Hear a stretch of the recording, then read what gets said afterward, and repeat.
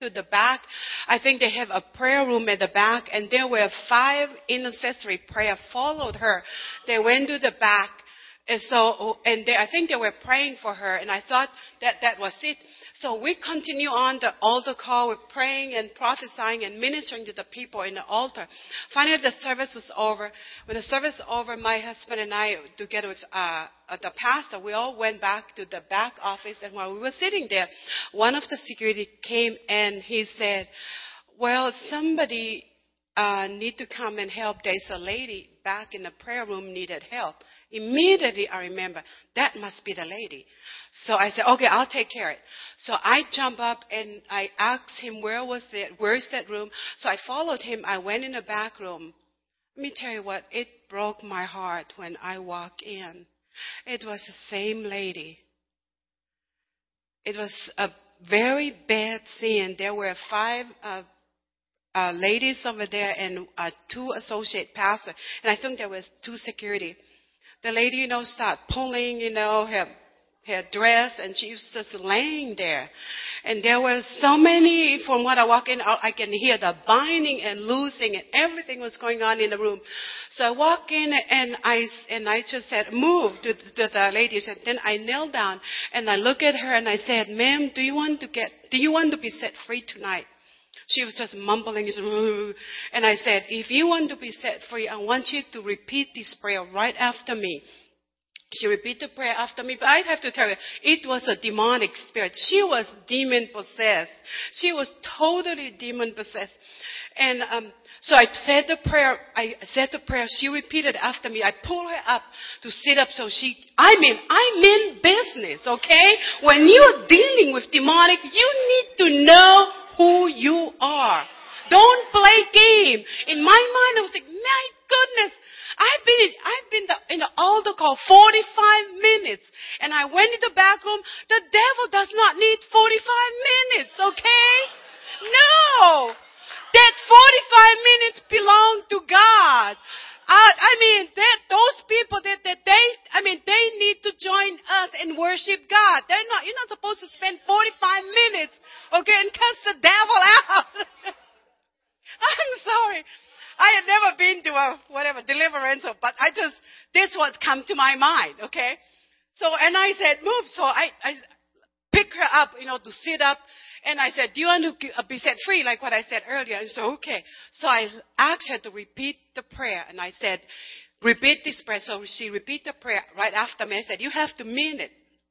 So right after she repeated the prayer, and she lay down. And I said, no, you can't lay down. You are done. Okay? You are done right now. You need to get up right now. You are done. You have said the prayer. Ask God to forgive you of your sin. Forgive whatever that you have done to cause the demonic spirit to get into your mind and your heart. God already forgive you for that, and you are done. But what I learned, that demonic spirit wants us to play game with them. Listen, we don't have time to play game with the demonic spirit, okay? So anyway, and some other lady said, oh, Meliana, please, she's bipolar. Listen, I understand that. Whatever it is, that is demonic spirit that created that, okay? God is big enough to save us and heal us from everything. Amen? So we said, okay, well, you guys already prayed for her. Let's just pray that everything is done. So we all hold hands together and all pray together with the ladies over there. And that was it. And the ladies, nobody want to grab her. So I grabbed her and I said, get up. So she got up. I helped her, dress her up, Even the security didn't want to do nothing with her. So I dressed her up. Right after I dressed her, then I walked her out. And she left and she went home. That was on Wednesday. Thursday and Friday, Sunday, they have a water baptism at the church. And I remember I was sitting in the front row. I think there were like 20 or 30 people that was get water baptized that night. And I remember as I was sitting over there, the 4th person climbing up. Some church have the water baptism right here in the front. The 4th or 5th person climbing up on the steps to go through the water baptism. It was the lady. And I look at him, oh my gosh, that's the lady that got delivered on Wednesday night. God is good. Amen. It does not matter what. Yes. Thank you, Lord. It does not matter whatever we are going through, demonic spirit that attack our family or our loved one, God is more than capable of delivering us. Amen. And I tell you, I was so blessed since then. I saw the lady at church every night, so many nights that when she was able to be there. I saw her. She always come up, stand right next to me, or I go up and stand right next to her, give her a hug. She is a totally different person right now. God is good. Hallelujah. Thank you, Jesus. Praise God. Hallelujah.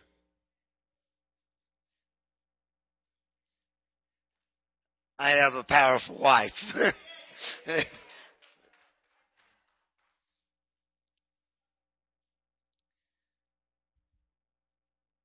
looking forward to sharing what God's laid on my heart tonight.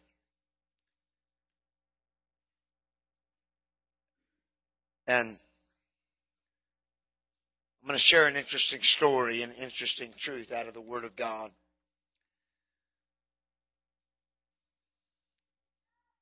I'm going to talk about tonight something that God gave me. How do you deal with unanswered prayer? How do you deal? What is the reaction to unanswered prayer? If you brought your Bibles, turn with me to 2 Samuel, the 12th chapter. I'm going to lay a little groundwork and then we'll start in verse 15. But that's where we're going to start tonight, 2 Samuel 12:15.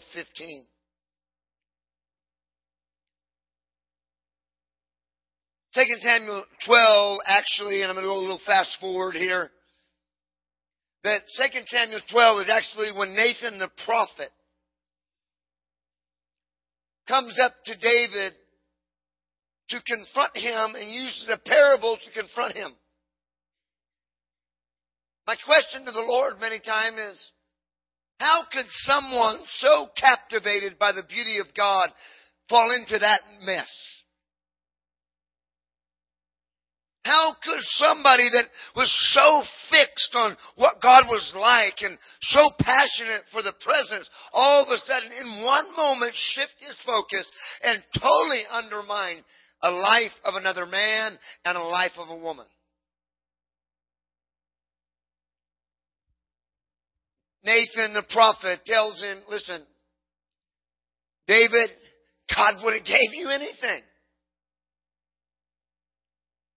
But I'm not going to spend much time into that question tonight. You know why? Because every one of us here have all fallen short of the glory of God. And the difference between David and many other people was this truth. The level of David's repentance was greater than the level of his failure. If you get that in your spirit, that the level of your repentance is greater than the level of your failure, then God can elevate you again.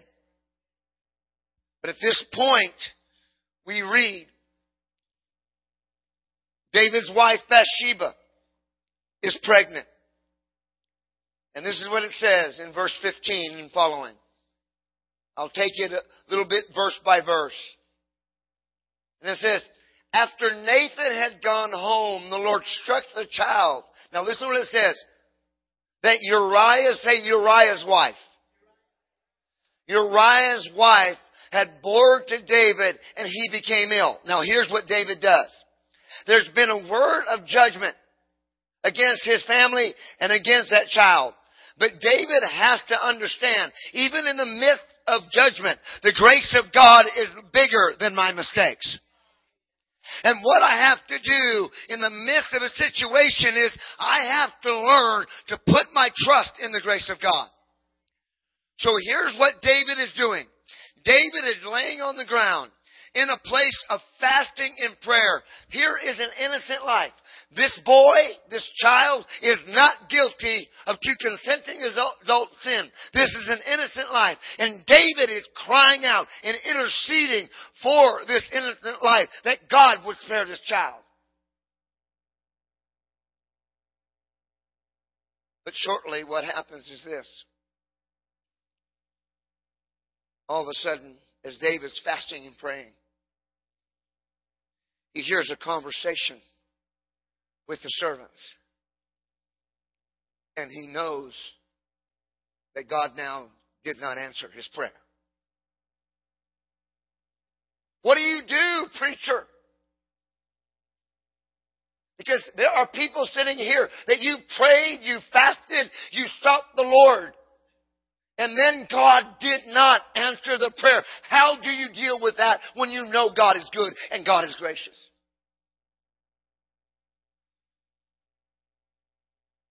What David did tells me, because see, we have to understand, whether God answers my prayer or not, it doesn't change who He is.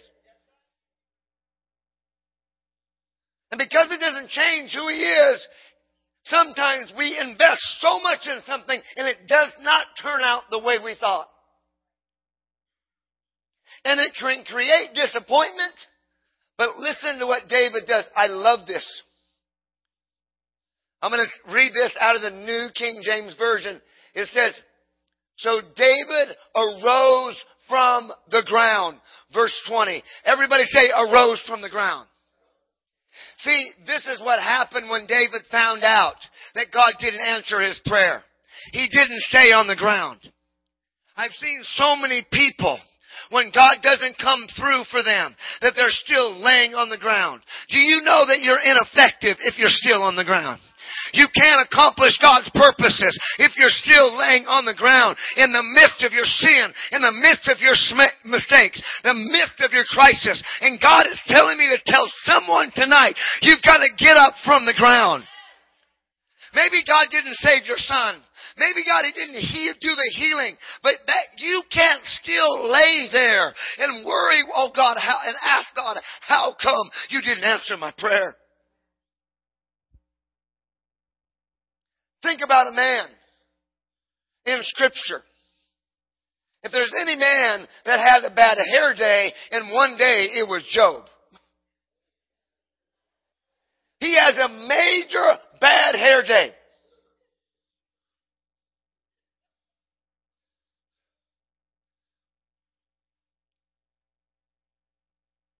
You know, I'll get to Job and to David in a moment. But I'm going to share something personal with you. It was probably 8 or 9 weeks. It was late August. We had been in Kentucky. My wife and I are sitting and we're having a lunch with one of the associate pastors there, enjoying our conversation. About 2 o'clock in the afternoon. And I get a phone call from my mother in my hometown where we have a house in California. And I pick up the phone and I say, hello, Mom. And she says, John, you need to come home right now. The police are here because a thief has broken into your house and ransacked your house. Now, nobody wants to get that phone call. And all of a sudden, as my mom, I've got to preach that night. And I'm in the middle of a revival that I've been praying for ever since I got into ministry.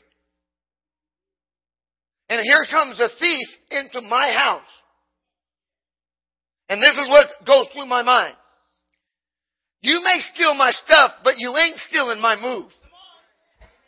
I'm in the middle of a revival right now, and I'm not going to let the thief have my revival. Are you hearing me? Now, I could have sat there and said, oh, God, how come you didn't protect my house when it was away? Didn't I anoint the ground? Didn't I pray? Didn't I do all I can? Don't I got a sign? Don't I got scriptures all over the place? But the thief still broke in and ransacked my house. I told my mom, I said, Mom, people are getting saved. People are getting healed. They're getting the word of the Lord over. And you know, right now, I'm in the middle of a move of God. And I am not going to leave a middle of move of God for a house. Are you hearing what I'm saying, church? But also, I didn't like it.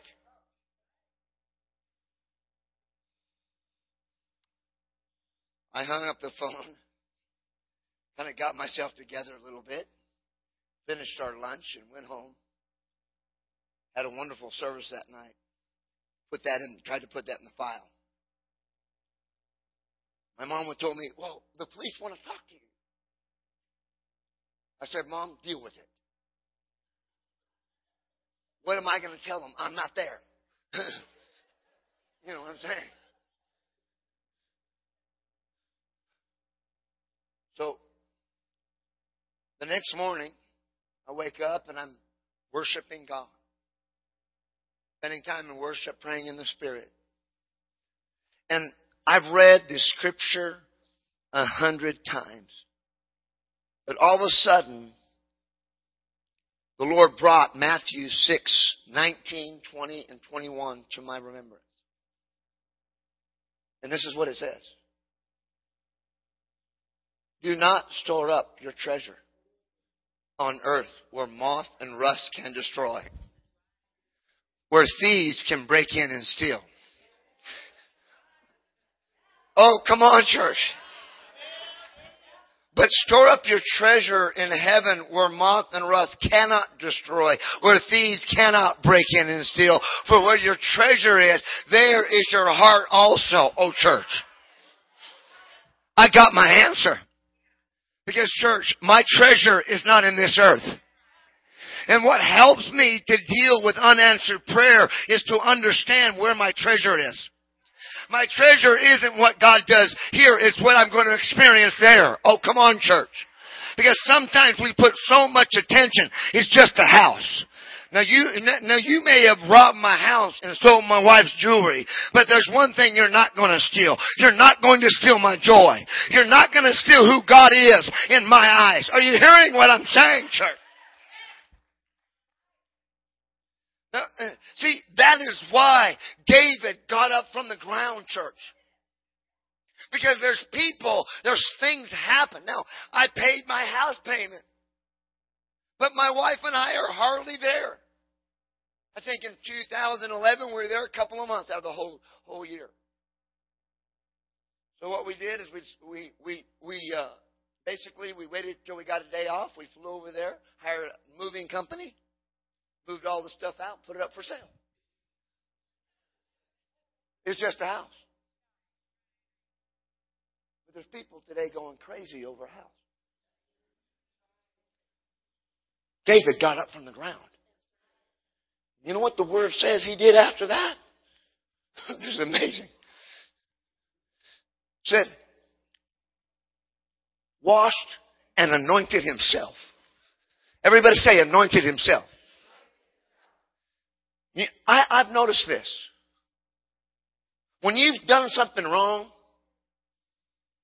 nobody wants your anointing.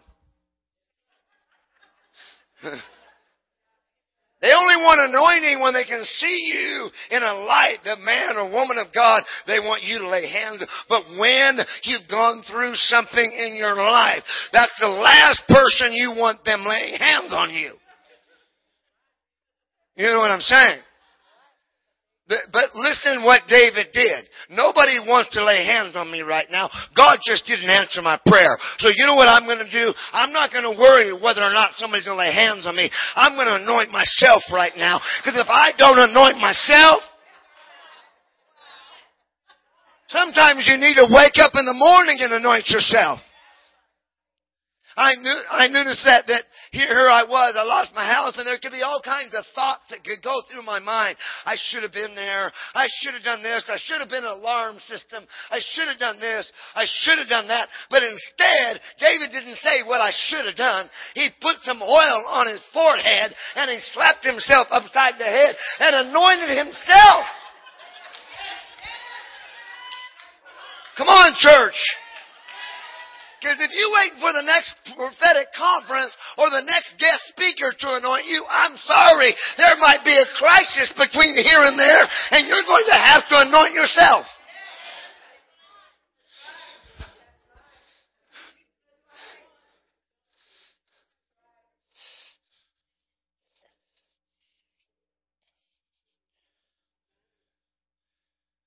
You know, you start telling people your personal problems. Oh, boy. Don't pray for me. You know that. Hey, nobody wanted to pray for David. Caught in his sin. His son, adultery, murder, and now this innocent life has passed away. But David knew something. I am not going to sit there and lay here and ask questions. Because Job, listen, one day he loses his house, his business, everything. And this is interesting because see, when we read the story of Job, you know what happens in the story of Job? We hear about a conversation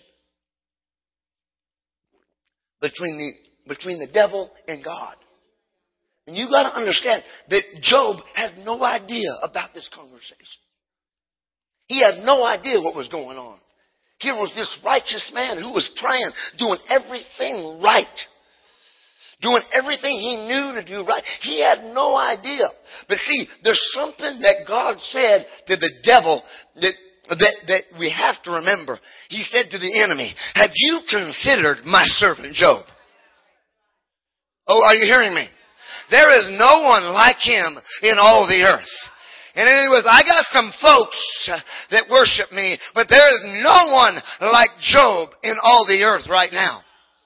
It means I'm marking him. You go ahead, take his house. You go ahead and take his business. You go ahead and take everything. You see how he reacts. Oh, come on, church. He's not going to curse me. He's not going to blame me. He's not going to leave the church. He's not going to walk out on his wife. He's not going to get so discouraged. Oh, come on, church. This man, Job, withstood and overcame a direct assault from Satan himself. And church, it's about time the church rises up from the ground and anoints themselves.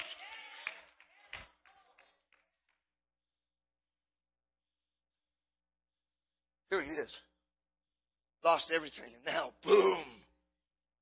It's okay when I lost my stuff, my cars, my money. I can recoup that.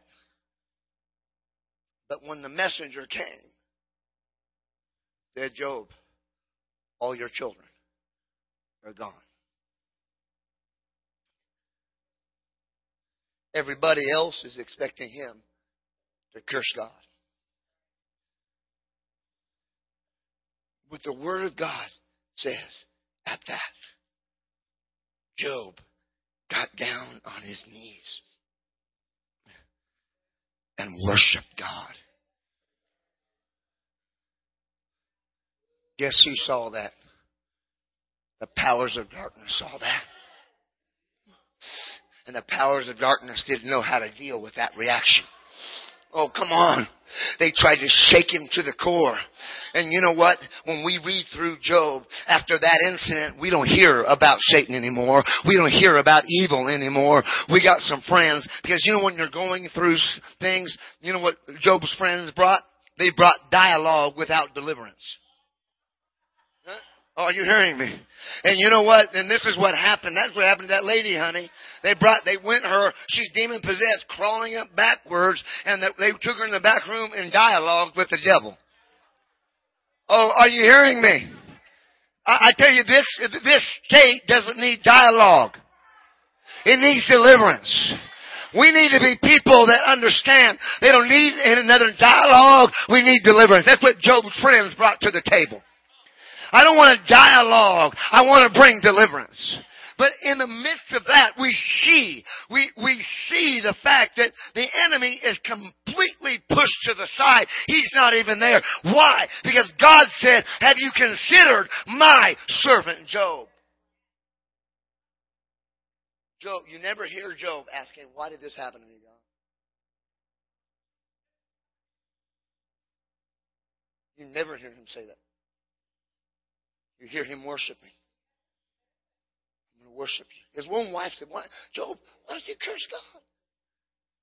Because your wife knows you the best. His own wife. Hey, curse God, Job.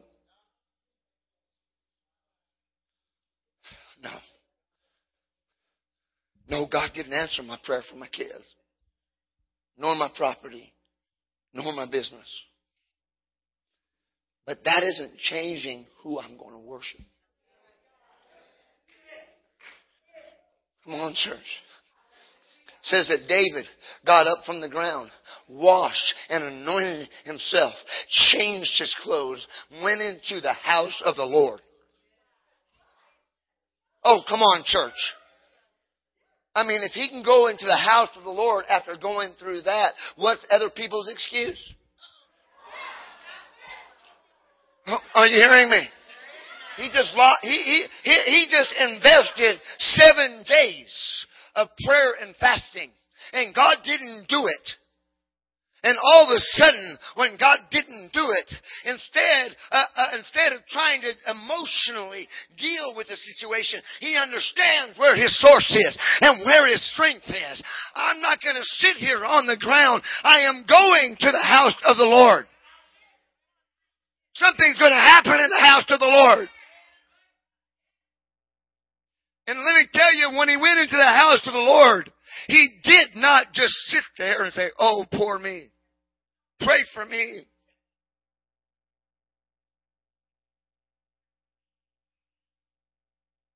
She went to the house of the Lord and worshiped.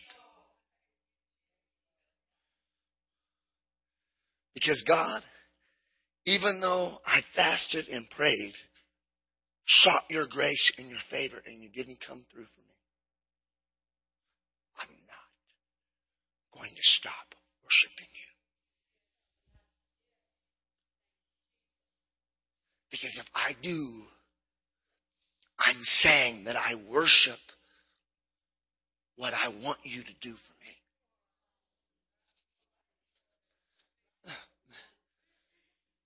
Instead of worshiping who you are. Because whether you do anything for me or not doesn't change who you are in this universe. And church, when we get into that, church, when we begin to operate, see, we ought to live life this way. As I shared the other night, when I got the call that my daughter was going to get married to a young man that I only met twice. Oh, Jesus. I told my wife, I'm going to fall down and I'm going to worship you. Are you hearing me? Because I could sit there and think, oh no, and all kinds of stuff could go through my mind. But then as I was worshiping God, I remember what I was like when I was 21. Hey! See, sometimes we forget where we came from.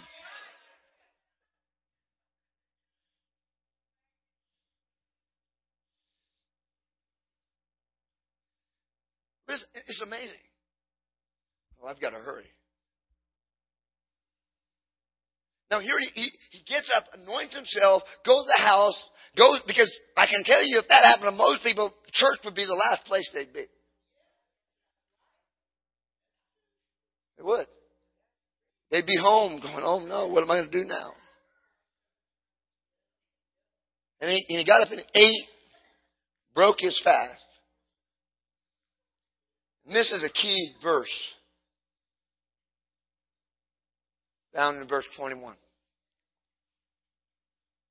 I want you to hear this. His servants asked him, why are you acting this way?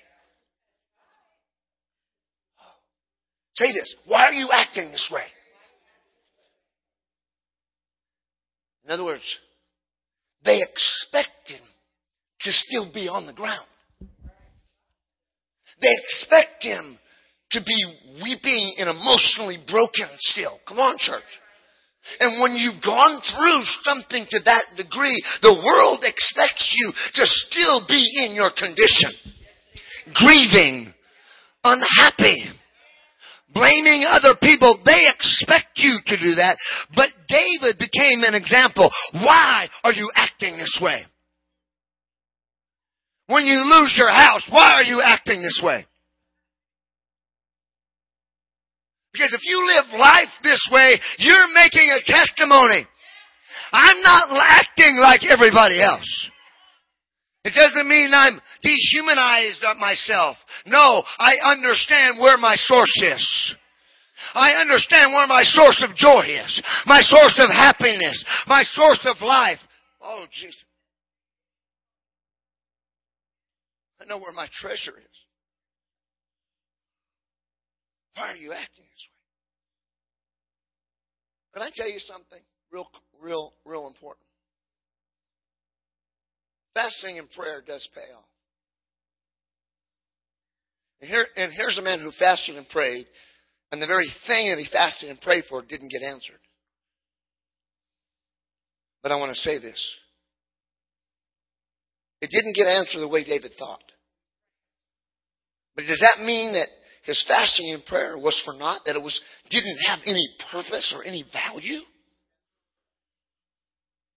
I believe this. I believe his fasting and prayer gave him the strength emotionally to get up from the ground and not blame God. Come on, church. That his fasting and prayer gave him the ability, I'm going to the house and I'm going to worship. His fasting and prayer caused him to forget what had happened and move on with his life. Are you hearing what I'm saying, church? Maybe in your time of 21-day fast, maybe the financial miracle didn't happen or that didn't happen. But I'm here to tell you, there is going to be fruit from your fasting and prayer. It will, church. Maybe it was so that the servants could say, why are you acting this way? Because that became the testimony. David did that. We need to do that. David gives this response. Hey, praise God.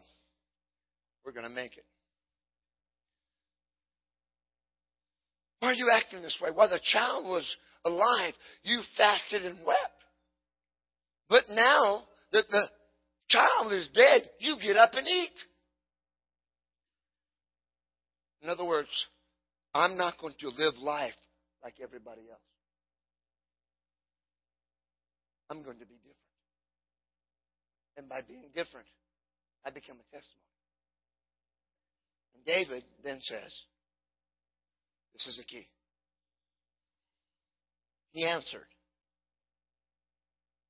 while the child was still alive, I fasted and wept. Who knows? The Lord may be gracious.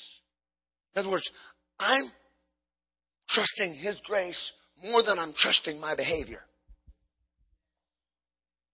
That doesn't give me an excuse for my behavior or sin, to go out and sin, but I must trust His grace is bigger than what I do to me, and let the child live.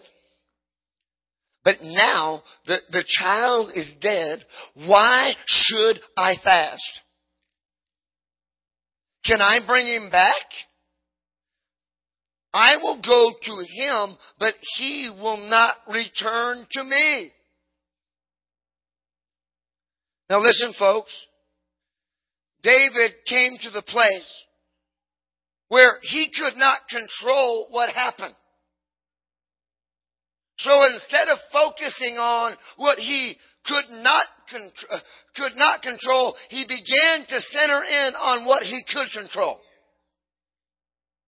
He could control his reaction, not the end result to what the incident. But this is what I want to hit on right now. After he said that, what's the next thing that happens? Because see, most of the time, when God doesn't answer the prayer, we got question marks after the sentence. Or ... to be continued. But I want you to hear this. When David said that, he put a period on that thing in his life. In other words, church, he put a period on his pain. He put a period on what took place. Church, there are things that happened in 2011 that I don't want to take in 2012. There are things that God didn't answer in my life. But what I need to do is I need to put a period behind that sentence and move on. And God wanted me to tell this church tonight, there are certain things that you need to put a period upon and move on with God. Because if we don't put the period at the end of the sentence, I know my wife and I don't have a perfect marriage. And there's moments when we have spat, but we've learned that there's certain things we've got to put a period on and never pick it up again. I never hear in Scripture that incident of that dead boy brought up in that family again. Are you hearing what I'm saying? I never hear adultery brought up again in that marriage. Are you hearing what I'm saying, church? We've got to learn to put periods at the end of the sentence and move on.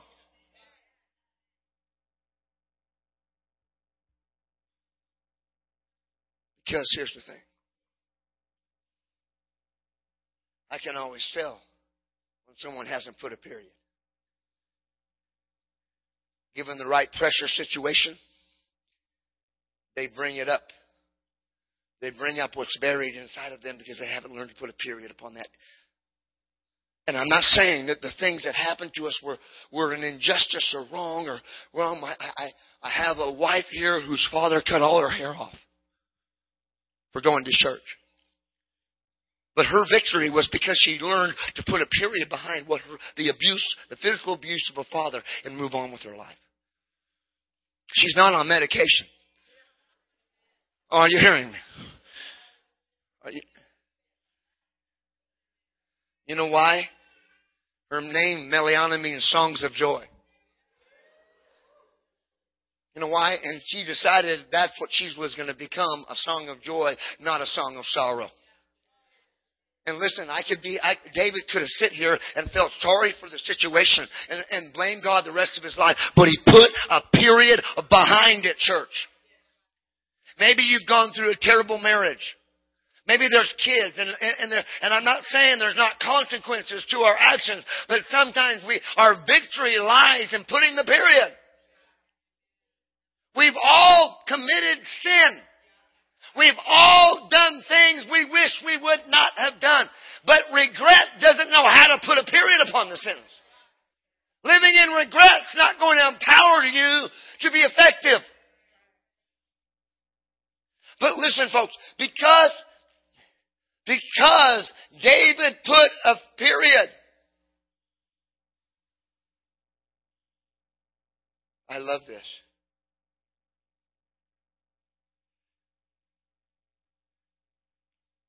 Then David comforted his wife. Everybody say, comforted. In other words, because David put a period behind the incident, he had the empowerment to comfort somebody else that was dealing with the same thing. Are you hearing me? Because until you put a period behind your pain, you can't comfort anybody else in their pain. And it gave him the anointing to comfort. And notice what the scripture says. I read it in verse 15. It said Uriah's wife. But because David put a period. Oh, come on. Are you hearing me? Notice what scripture said. It says David comforted his wife, Bathsheba. In other words, God put a period upon it too. Oh, are you hearing me? And what God puts a period upon, I don't need to pick it up again. I have no right to pick it up again. And church, I'm telling you tonight, if there's things in your life tonight that you need to put a period upon, God wants to empower you to do that.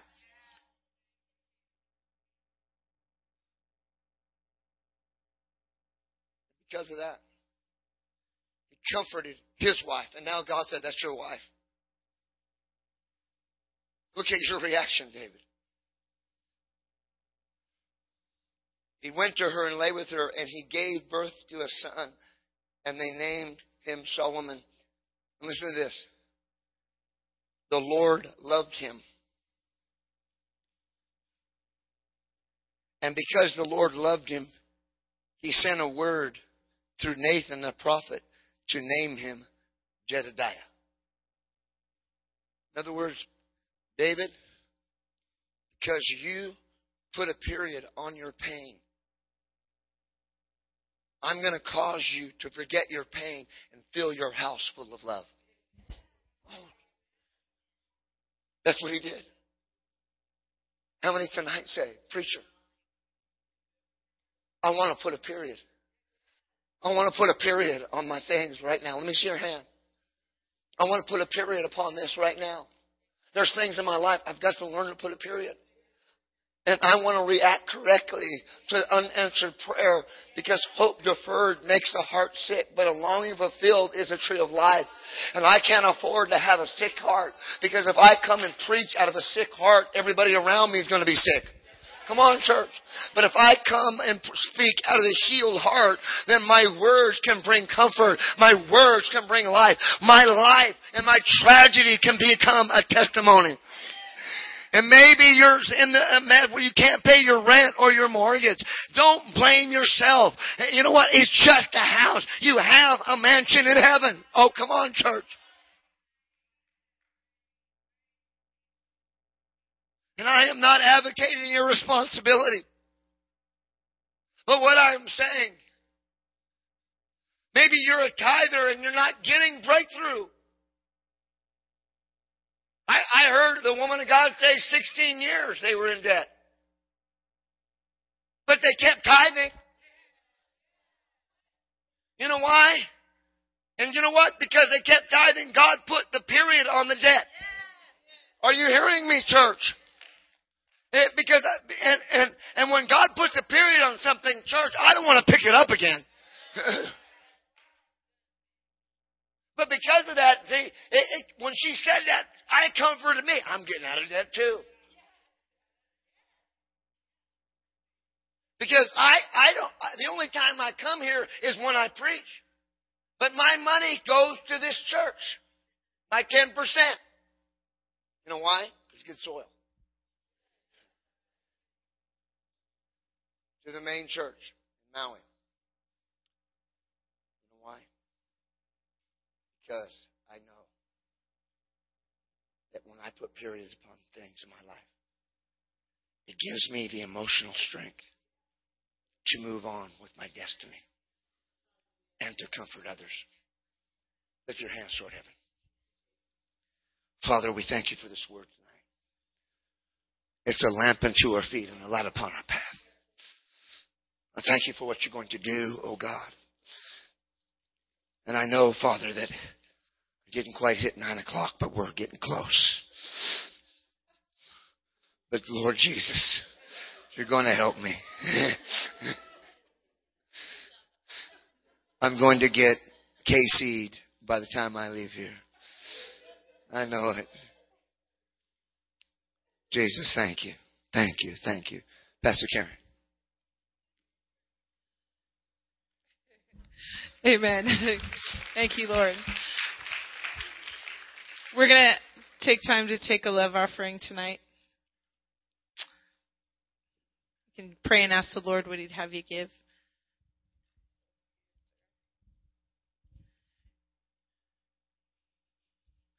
You know, they travel all over the States. They travel all over the place bringing the word of the Lord and moving in revival. And maybe you're somebody who will never leave Alaska. Well, you know what I mean. maybe you're not going to travel all around and do that, but your seed goes with them and you have a harvest in their ministry. Amen? So I just encourage you to give tonight. Do we have any giving music? Where's Micah? There he is. Ta-da! There he is.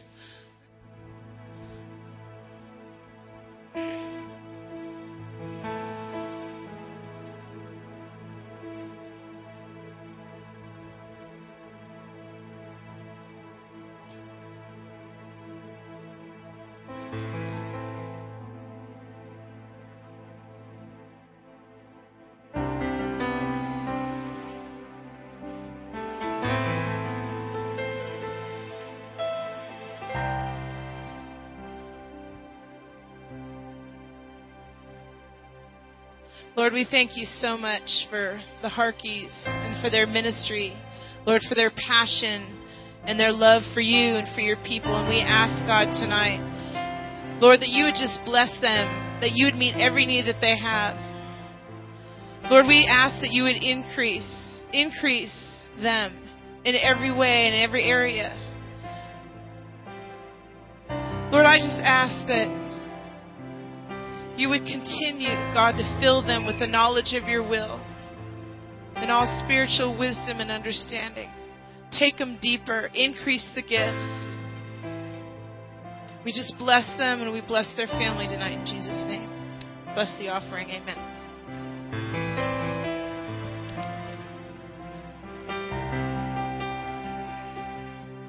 Hallelujah.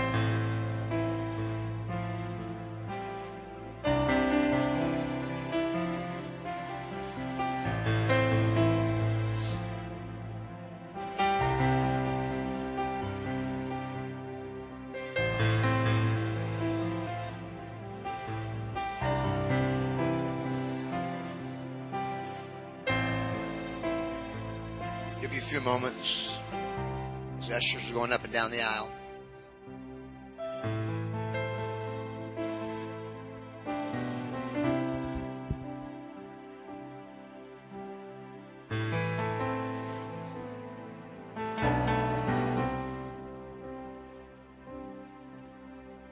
Are you thankful that you know where your treasure is? Oh, church. There is victory. I want everyone to stand right now in the presence of God. I want you to lift your hands heavenward right now. Father, I thank you for this word, oh God. Lord, I pray right now in the name of Jesus that this word, oh God, becomes etched and written on our heart, oh God, tonight.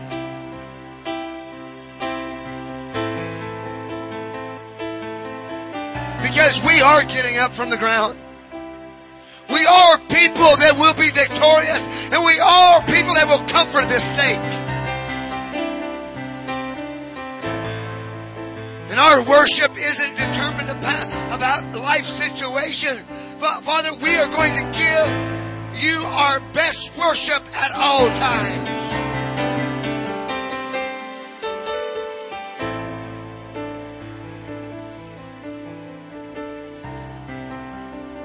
God, I thank you.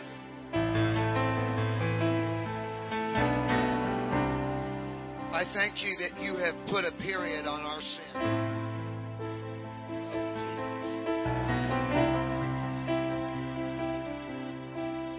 So that we can be empowered to bring comfort and deliverance to others. I want every head bowed, every eye closed. all across this room.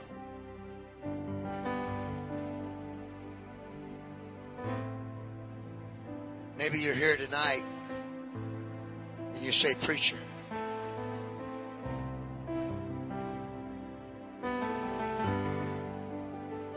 I haven't repented of my sins. I'm living in the middle of it. But tonight, I want to put a period on that lifestyle. I don't want to continue anymore. I want Jesus. I want His heart. I want His ways. I want all of Him." Maybe tonight you come to this church, but you know there's issues. Given the right scenario, placed in the right environment, that particular thing resurfaces. And your heart isn't totally God's. It's not totally belonging to Christ. And you say, "Preacher, I don't want that. I want Him and all of Him." If that's you in this room tonight, I want you to lift your right hand really high right now so I can see. I see that hand. I see that hand, young man. I see that hand, ma'am. You can put the hands in. Is there anyone else before I move on? I would like everyone to look up here. There were 3 people that raised their hand. And if that's you, come stand right here, right now. Come stand right here, sir. Come, man.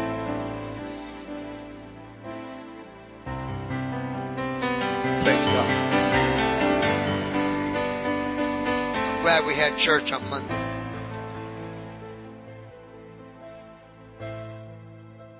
If I could get some life group leaders or one of the ladies in the church, come up, lay your hands on these.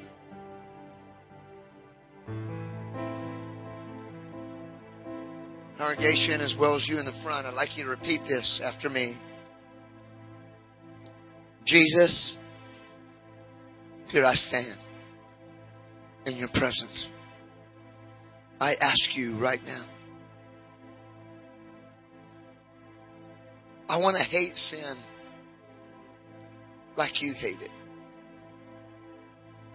I don't want an appetite for pleasure. I want an appetite for your presence. God, remove everything in my heart that displeases you. Turn my heart tonight towards you. You are the Son of God. And you demand full obedience, not partial obedience. And this night, I repent. I'm sorry for grieving you, for hurting you. Lord, right now, come into my heart. Become my Savior and my Lord. I give my life entirely to you this night. You own me. I'm your possession.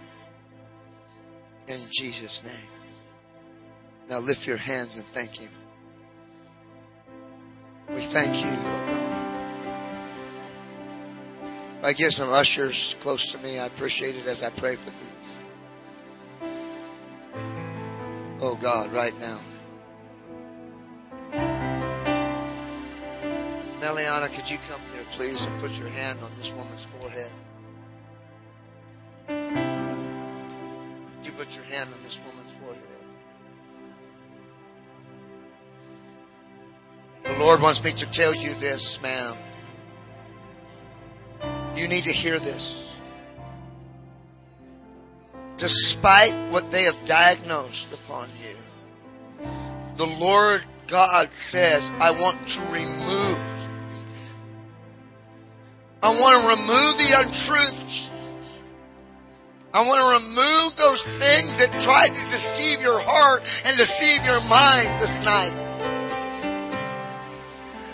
I want to give you the mental strength to withstand the accusation right now. And if you will say yes, I will not allow you to be manipulated, taken advantage of, but you will stand up for yourself, because it will be me standing up for you, defending you. Father, from the top of her head to the soles of her feet, as I pray for her right now, bring complete deliverance right now in the name of Jesus.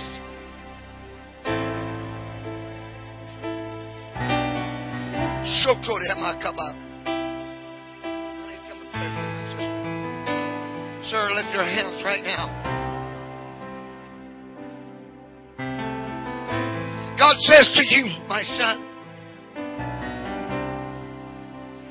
I have given you a unique ability to walk in creative miracles. What I mean by that, I'm not talking about physical body. I'm talking about seeing things in your mind's eye that has never been created or developed, but yet you get a vision of it. And on a piece of paper, you paint it out, and you figure, and the Lord is saying, what you have painted on the picture, I am placing my hand on it right now. And if you will trust me and walk, and if you will trust me to make things happen, and you will trust me in areas of your own weakness, I will see to it that the right people see what you have painted. Hear the word of the Lord this night.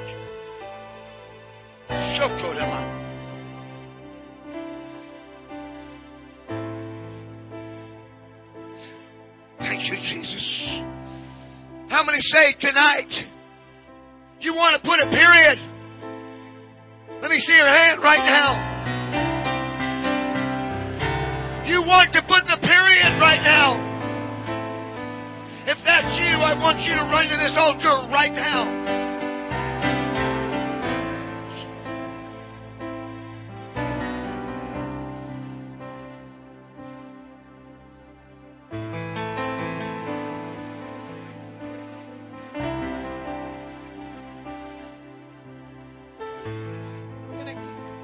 We're gonna continue to minister.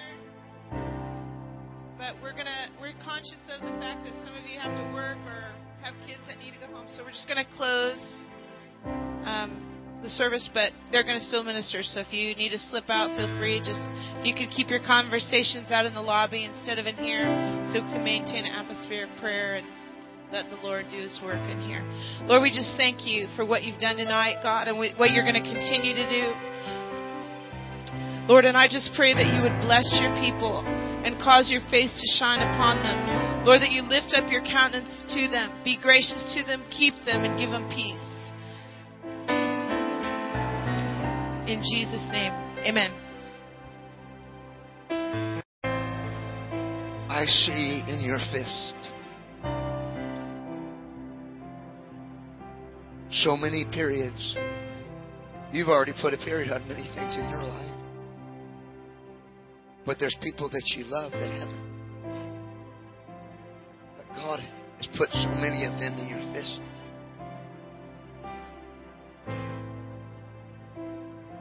Make a fist with your right hand. On the count of 3, I want you to open it and throw those periods at your family. And you watch. 1, 2, 3.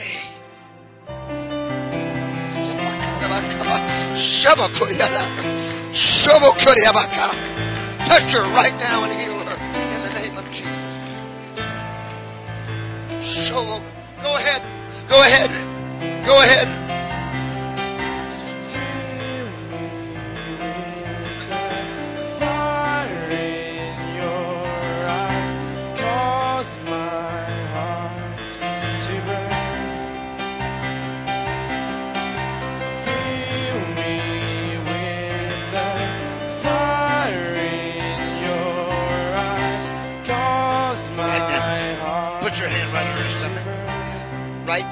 In the name of Jesus. Heal her right now in Jesus' name. Oh.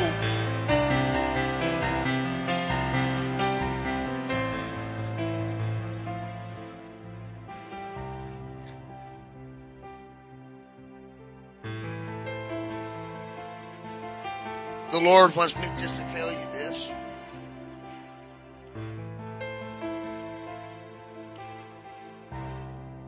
At this point, you believe that time is moving too slow.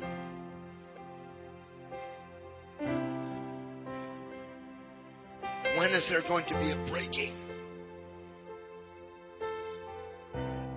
For the Lord says tonight, He's breaking in and bringing you to a place of turning point. And there's going to be things that are going to turn around for you. The fact that you are here tonight, the Lord is saying to you, as I broke in to the Apostle Paul when he was Saul, I'm breaking in upon you. Because see, we can know it here intellectually, but it doesn't come here until the Spirit of God breaks in. And you've asked me to break in through others because you see things that are contradiction to the Word of God. And sometimes it shakes you. But daughter, the Lord says, do not be shaken. Because I will fix those things that are a contradiction to my heart. And I will use you to walk the cause of righteousness. I will use you to walk the cause of justice here in the word of the Lord. Because social injustice grieves you. It grieves you when there's injustice in life. That means that God has given you the anointing and ability to do something about it. And the Lord says, wait, what are you waiting for? It's turning point. He's breaking forth. Lift your hands right now. The power of God is going to come on you.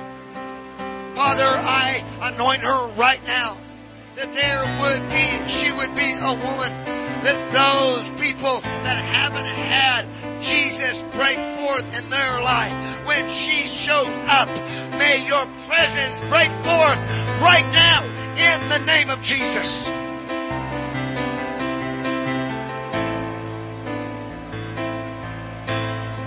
Lift your hands and worship, church.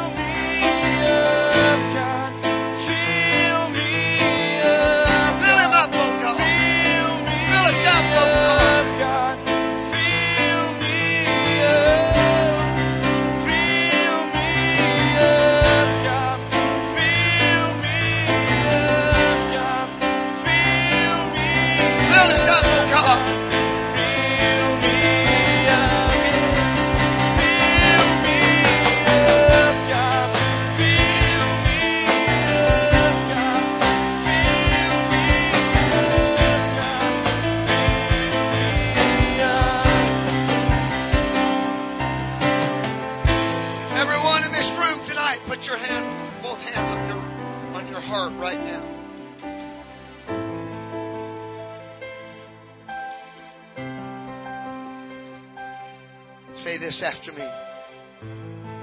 Jesus,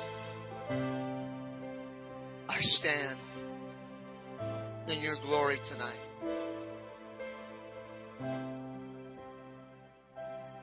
I feel the weight of your presence upon me.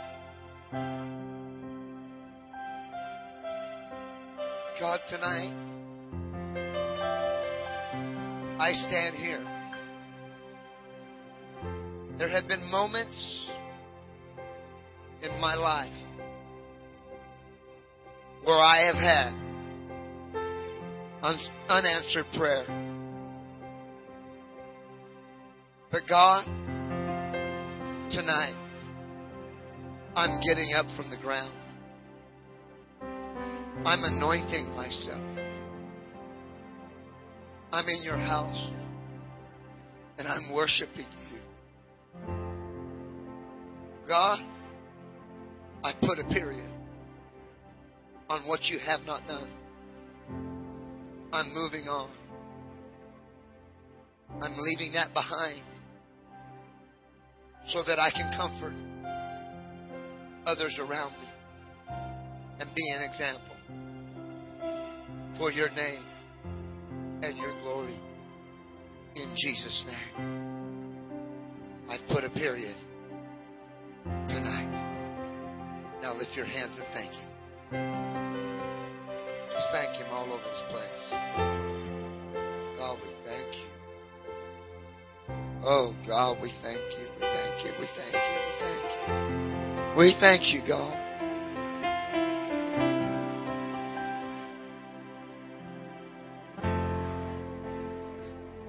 There's someone here, you have a problem. It's called the sciatic nerve. Given the there's pain in the nerve when you sit for a long time. Where are you? Jesus wants to heal you. Let me see your hand. It's you. It's you. Come stand.